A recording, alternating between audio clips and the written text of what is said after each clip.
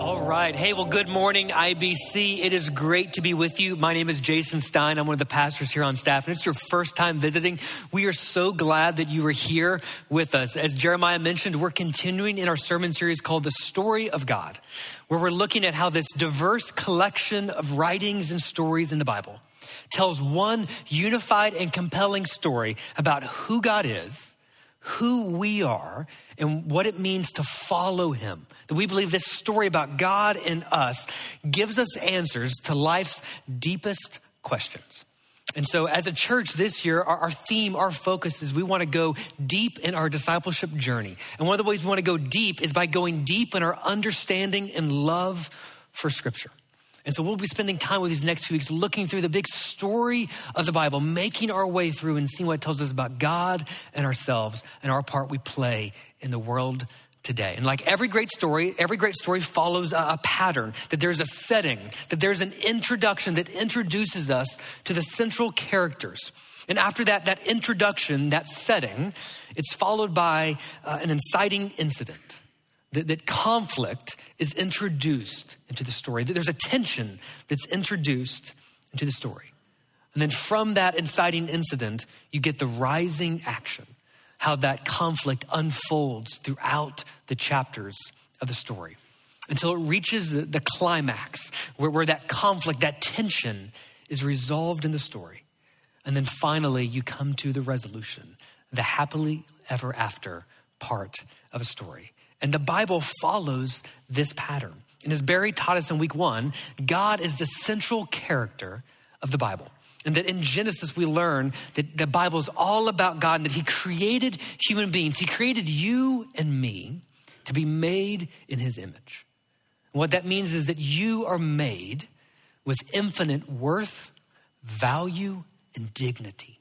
That you have a purpose to play in God's story. And then last week, Barry introduced us to the fall, where we see that sin and shame enter the picture and how we've been dealing with sin and shame ever since. So creation, fall, and then what's next on the plot line, what's next in the story of Scripture is election. And I'm not talking about political elections. I'm talking about God's choosing of Abram and Israel as a special object of attention and affection to carry forward his plan in the world. And so today we're going to look at Genesis chapter 12 and see that God has a redemptive plan in the world and that you have a part to play in God's plan in the world. So if you have a Bible, let's go Genesis chapter 12. And as you're turning there, let me give you a little backstory about what's happening in Genesis 12 and a few chapters before that. I believe that Genesis 12 is the background to the entire Bible. That if you don't understand Genesis, you will get the Bible wrong. That Genesis is the pivotal chapter within the entire Old Testament. The entire Old Testament turns because of Genesis 12. That this one chapter sets the stage for God's mission and redemptive plan that we will trace throughout the rest of the Scriptures. Genesis 12 is pivotal. And the one question that hangs over Genesis 4 through 11, the one question that hangs over the chapters that comes before Genesis 12 is this: God, what are you doing to respond to the problem of sin? God, what are you doing to respond to the mess that humanity has made? That after the fall, the following chapters in Genesis, it is a downward spiral of sin and shame and rebellion, that sin has run amok, that Adam and Eve, lying, hiding, blaming, Cain and Abel, murder, Noah started out strong into drunk and naked. Not a great look, right? Downward spiral of sin and shame. So the question of Genesis is, God, what are you going to do to respond to the sin? God, do you have a plan to fix this? And I think for many of us, as we scroll through our Facebook feed, sometimes that same question pops up into our mind. God, this is a mess. Do you have a plan to fix it? Maybe you think about your marriage, going, God, this marriage is a mess. Can you fix it? Maybe you think about your wayward kid. God, this is a mess. Can you fix it? My career, my relationships, my reputation, whatever it is, God, it's a mess. Can you fix this mess? Do you have a plan? And Genesis 12 is God's response to the problem of sin and shame and brokenness in the world. The first 11 chapters of the Bible are all about this cosmic scope. But then by the end of chapter 11, the storyteller of Genesis draws our attention to one family, an ordinary family living ordinary lives in an ordinary place. And that God elects, he chooses to do something extraordinary through this one family that changes the entire world. So look with me, Genesis chapter 12, verse 1, it says this. So the Lord had said to Abram, go from your country, your people, and your father's household to the land that I will show you. And I will make you into a great nation, and I will bless you, and I will make your name great, and you will be a blessing.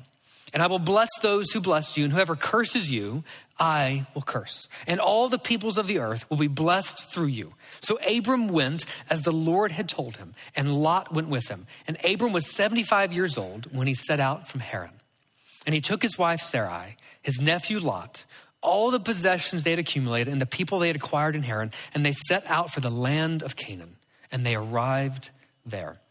Abram traveled through the land as far as the site of the great tree of Moreh at Shechem. And at the time of the Canaanites were in the land. And the Lord appeared to Abram and said, to your offspring I will give this land. So he built an altar there to the Lord who had appeared to him. And from there he went on towards the hills east of Bethel, and he pitched his tent. And with Bethel on the west and Ai on the east, there he built an altar to the Lord and called on the name of the Lord. And so here in Genesis 12, we're introduced to a brand new character, a character named Abram. We don't know a lot about Abram or his backstory or his family. We know that he lived in the land of Haran, what we would call modern day southeastern Turkey. And that the people in the land of Haran, they worshiped pagan gods. They worshiped the moon god, to be specific. And what we know is that Abram and his wife, Sarai, that they are old and barren. And to be without kids in the ancient world was to be hopeless. To be without kids in the ancient world was to be without a secure future. To be without a promise of hope, a promise of a good future.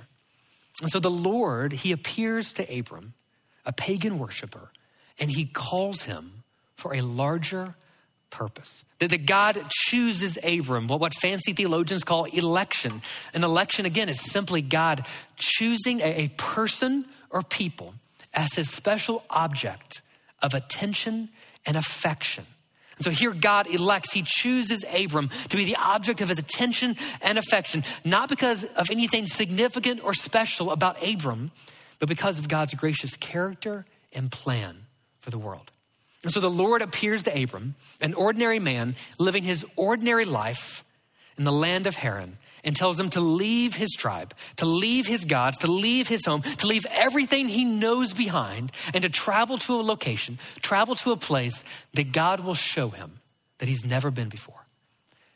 Y'all, this is a crazy story, right? Imagine if you were in your 70s, you're enjoying retirement, living the good life, maybe playing with the grandkids, maybe driving the RV around the country. I hear that's what people do, right? And God comes to you and he says, leave it all behind. Abandon it all. Everything you know, everything you've planned for, everything that's comfortable to you, leave it all behind because I have a larger purpose for you. How would you react? Would you ignore the invite? Would you go begrudgingly, anxiously? How would you react to that? Notice something. God doesn't give Abram a ton of details. He doesn't come to Abram and tell him where to go, what direction to walk in, or even his final destination. He doesn't give Abram any of those details. And I don't know about you, I'm someone, I really like details. I want to know all the steps to the plan, lay out the instructions for me. That I believe God has created two types of people in the world. The first are type A control freaks, and the second is just everybody else. And I am a type A person. I want all the details and the plans. And there are two off the charts type A people in my family. two off the chart type A people, and it shows up most prominently on family vacations. Those two people are my sweet wife and my uncle. I have never known anyone to create a vacation itinerary broken down into 15-minute time segments with built-in bathroom breaks. Right? This is crazy. My wife, she gave up on creating these vacation itineraries and schedules because only her and my uncle were following them. The rest of us, we were on the beach having drinks, enjoying ourselves, a great time, right? The point is, we all like some detail. We all want some details to the plan. We want God to map out our dating journey, our career path. He wants to map out our life force and assure us that it's safe and secure, happy and healthy. And we don't want any detours or rerouting or delays, please. But notice something. That's not what God invites Abram into. God doesn't invite Abram to follow turn-by-turn directions in Google. What he invites Abram to is step-by-step faith. He invites Abram into a faith journey. Here's my point. God rarely gives you all the details. God rarely gives you all the details. Instead, he invites you into a faith journey. He says, I want you to be a part of my work in the world. Do you trust me enough to follow where I lead? Trusting God's plans and his purposes is hard when you can't see what's ahead. That the call of discipleship on your life and on my life is a call to an ever deepening trust in God. That growing in dependence upon him, even when we don't have all the details or instructions we would like, right? So many of us want to live our lives independent, and God is saying, no, I invite you to live into a deepening dependence upon me. And that God wants to use Abram to fix what's broken in the world. And so he says, Abram, do you trust me? Do you trust me enough to follow where I lead? That every faith journey has a larger purpose and requires a step of faith. Again, look back what happens next in verse 2. It says, I will make you into a great nation, and I will bless you, and I will make your name great, and you will be a blessing. And I will bless those who bless you. And whoever curses you, I will curse. And all the peoples of the earth will be blessed through you. That here God gives Abram a special promise. And we have to ask, what's so special about this promise? It's special because it's a covenant promise. The word covenant simply means it's about relationships and promises. Relationships mean I am committed to you, and a promise that I will do what I say I will do. And here God is making a covenant promise to Abram, a covenant promise about family, land, and blessing to Abram and his offspring. And again, in the ancient world, family and land were everything. So think back, when's the last time you saw those themes of family and land and blessing in the Genesis story? It was back in the garden that this is what God commanded Adam and Eve to be fruitful, to multiply, to cultivate and care for the land. But this time here in Genesis 12, God comes to Abram and says, hey, what I commanded in the garden, I now promise that I will accomplish. I will carry that forward. I will do that. See, that after the fall, God could have abandoned humanity. After sin and mess and rebellion, God could have said, you guys are too messy. I'm walking away. I'm abandoning you guys. Forget this. But he doesn't. God doesn't abandon people in their mess. That he pursues his good but broken creation. That he pursues you and me. That his grace and his character doesn't give up on us. And God does not give up on you in your mess. And some of you need to let that truth be tattooed onto your soul this morning. That God will not abandon you in your mess. That he leans into your mess because of his character and his love and his mercy and his covenant promises. And so God says, what humanity couldn't do in the garden, I promise to do. I promise to accomplish. He says, Abram, you have no family. You have no land. But one day I will give you a family. One day you will have land. One day your offspring will become a great nation, the nation of Israel. And God says, I elect to use Israel to be the means by which I carry out my rescue mission in the world. That from the lineage of Abram comes Christ, the Savior, the Messiah, the one true King. Galatians 3:14 says this, that he redeemed us in order that the blessings given to Abraham might come to the Gentiles through Christ Jesus, so that by faith we might receive the promise of the Spirit. As Barry taught us last week, that God has a dream for a world set right, and it begins right here in Genesis chapter 12. So what's so special about this promise? It's a covenant promise. Second, it's a covenant promise for all peoples. That this is a promise for all peoples, that from the very beginning, God's plan has always been about all nations, all peoples of the earth. Now, that word peoples there in that passage, it's this idea of ethnos, nations, ethnicities. Well, we see that from the very beginning, God had a plan and a mission, and it was a multi-ethnic plan and mission for every person, men, women, boys and girls from every background, culture, tribe, and nation, drawing them together into one new humanity and saving faith in Christ and inviting them to join his mission in the world. I love how Pastor Derwin Gray puts it. He says this. He says, so through Abram, whom God renamed Abraham, meaning father of many, all the families, the ethnic groups on earth would be blessed by the gospel and be included in Abraham's family through faith in Jesus of Nazareth, Israel's Messiah. That through Abraham, the nation of Israel was birthed, and they corporately had the sacred vocation of being the light to the Gentiles. That God's dream for a world set right is a multi-ethnic dream. And that through one family, one nation, that God wants to bless all nations, all the people of the earth. And that if you are in Christ, if you're a follower of Jesus today, that you are a recipient of these blessings in Christ. So what's so special about this promise?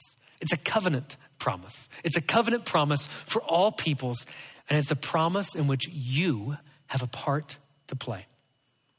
That you have a special part to play in God's mission and plan in the world. I believe that we all want to be a part of something larger than ourselves, a story greater than ourselves, that we all want to leave a legacy and know that we've made an impact on the lives of the people around us and the places we inhabited. There's some recent research showing that millennials and Gen Z, that they're choosing careers and vocation paths that earn them less money, but give them a greater sense of purpose. Give them a greater sense that they're making an impact on the world. And I believe that longing in the human heart is not just for the TikTok generation. I believe that longing in the human heart is in all of us. That all of us, in big ways and small ways, God has wired us to want to make a difference, to want to lean into a larger story beyond ourselves. You see, the story of Abram, the blessing of Abram was never just about Abram. The blessing of Israel was never just about Israel. The blessing of the church was never just about the church. It's more than that. It's way bigger than that. IBC is never supposed to be just about IBC, right? That our vision statement, that God has called us to be a multi-ethnic movement of missionary disciples formed in the way of Jesus for the sake of the world. It is always for the sake of the world. Dietrich Bonhoeffer says this. He says, the church is only the church when it exists for others. Here's what that means. That your discipleship journey with Jesus is not just about you and Jesus. It's also for the sake of the people and places around you. That like Abraham, we have been blessed by God. And again, like Abram, the blessings that you and I receive in life from God are never just about us. That the blessings that you have are for the sake of others. I think so often our definition of blessing doesn't align with God's definition of blessing. I think so often our definition of blessing usually involves our comfort, but God's definition of blessing is about his plans, his presence, his purpose with his people. That God's definition of blessing is about his presence and his purpose with his people. That what you and I need most in life is not more comfort. We need a greater awareness of God's presence and purpose in our life. That's what it means to be blessed by God.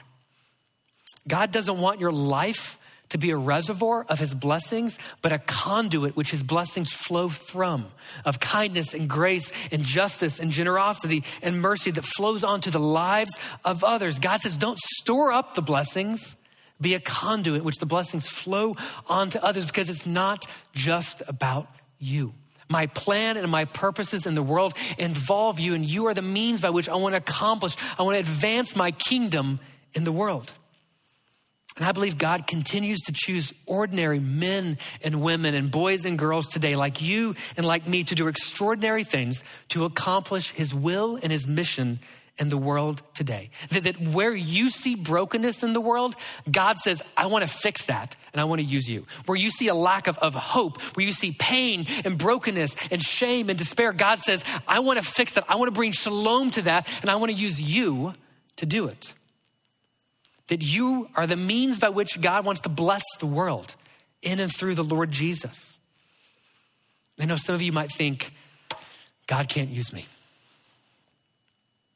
That my background disqualifies me. My story is too messy. Or I don't know enough Bible, so God can't use me. Or I don't have any skills that God would want to use. Can I just say, those are lies from the enemy. There is nothing you have and can offer to God that he won't use. Again, you are made in his image and you are made to partner with him for the flourishing of the world. Here at IBC, we talk a lot about using your time, your talent, and your treasure. That looks like volunteering with our local partners. That looks like jumping in and serving and volunteering in our community. That looks like recognizing you have a neighbor in need and going over and offering to help. It looks like seeing where there's pain and brokenness in people's lives and saying, God, do you want to use me to help fix that? Right? There's so many ways in which God's inviting us to join his mission, to join his kingdom work in the world. If we just open our eyes and take our eyes off of ourselves just for a moment, we will see the ways in which God wants to use us. So God calls Abram, he elects Abram, he blesses Abram, he makes a covenant promise to Abram. And then look at Abram's response, starting in verse 4. It says this: So Abram went as the Lord had told him, and Lot went with him. And Abram was 75 years old when he set out from Haran. He took his wife Sarai, his nephew Lot, and all the possessions they had accumulated and the people they had acquired in Haran. And they set out for the land of Canaan, and they arrived there. Abram didn't know where he was going. He didn't know what he was going to face, but he knew that God had called him. He knew that God was inviting him to go step by step in faith. And so in faith he went. In faith he traveled from the land of Haran to the land of Canaan. The distance between those two locations is about 500 miles. That would be like us walking from here in Irving to South Padre Island. That is a crazy distance on foot. That if you drive a car, you can do it in about 9 hours, depending upon if you think the speed limit is a law or a suggestion. It's a law. I'm being recorded. It's a law, right? 9 hours driving, but Abram walked it one step after the other. That the average person can walk about 2,000 steps in a mile. Now, I know some of you who do CrossFit in Camp Gladiator, that you can cover that distance a little more quickly. And the reason I know is you're always telling us and everybody else. We know you can close your Apple rings and just chill, right? The average person, 2,000 steps in a mile.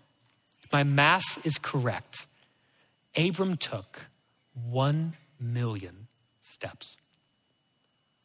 1 million steps traveling based on a promise God had given him.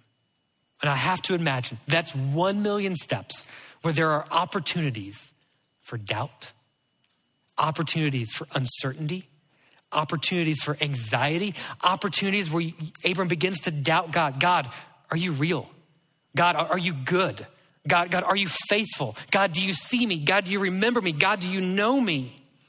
God, are your promises true and faithful and trustworthy? Step by step in faith. I want to tell you that the promise is only as good as the promise maker. And that the story of Genesis, the story of the Bible, is that God is good and true and faithful, that his promises are trustworthy. Psalm 111 says this, that the works of his hands are faithful. Say the word faithful. And just, and all his precepts are trustworthy. Say trustworthy. They are established forever and ever, enacted in faithfulness and uprightness, that he provided redemption for his people. He ordained his covenant forever. Holy and awesome is his name. Fear of the Lord is the beginning of wisdom, and all who follow his precepts have good understanding. To him belongs eternal praise. That as Abram takes step by step in faith, 1 million steps along the way, he creates altars of worship. That every step deepened Abraham's faith and his commitment and his trust in the Lord. And that deepening commitment and faith caused Abram to respond in worship to God. And the same is true for you and for me today. That God is inviting us to hear his voice, to respond to his call, to recognize that God wants to use us in his mission to rescue and renew his good but broken creation. He invites us to take those steps in faith and follow him, and to deepen our commitment and worship of him in the process. Friends, like Abram, that we are called. We're called to respond in faith and to join his redemptive work in the world. This week, as I've been praying and thinking through this message, I've been praying for you. Praying that for some of you, that you would take one step of faith this week. I don't know what season of life you were in. I don't know your circumstances in life, but my prayer for you is that you would take one step of faith in God this week. For others of you, I know that some of you in this room, you really struggle to trust God. You really struggle to find him to be good and faithful and true. And my prayer for you this week has been that you today would begin to see God as good and beautiful and true and trustworthy, that his character is kind towards you, that you wouldn't let your circumstances shape how you see God, but you would let God's faithfulness shape how you see your circumstances, that you would find him true even in your struggle. So I just want to end by just offering you just 2 reflection questions. And the first question is this: do you trust God? Do you trust God enough to follow where he leads you? What's that one thing that God is inviting you to let go of, to maybe leave behind, to abandon, to step into the unknown, to trust him?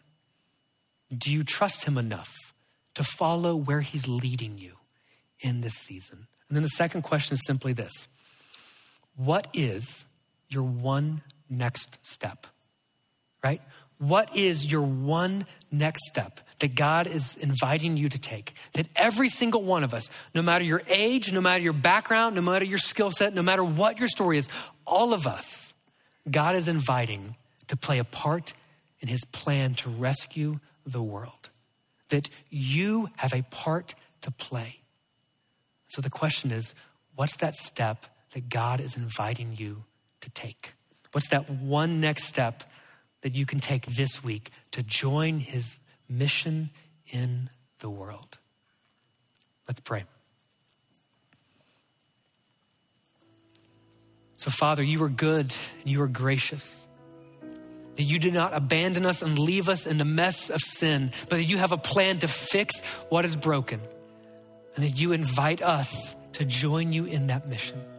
And so Lord, for every person here, I pray that you would help them to deepen their trust in you. I pray that you would show each person here this morning what their one next step is to join your mission in the world. Lord, would you meet us in this moment? Would you make your presence and your purposes for us real and tangible now? We pray this in the strong name of Jesus. Amen.